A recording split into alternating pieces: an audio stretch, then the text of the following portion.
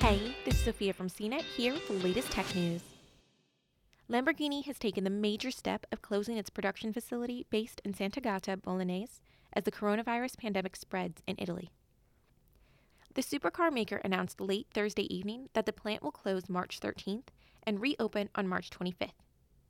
He added that Lamborghini will continue to assess the situation, collaborate with local officials, and restart with energy in the right moment. The statement seems to suggest that the production suspension may last longer than a week and a half. Italy's other major supercar marquee, Ferrari, remains operational.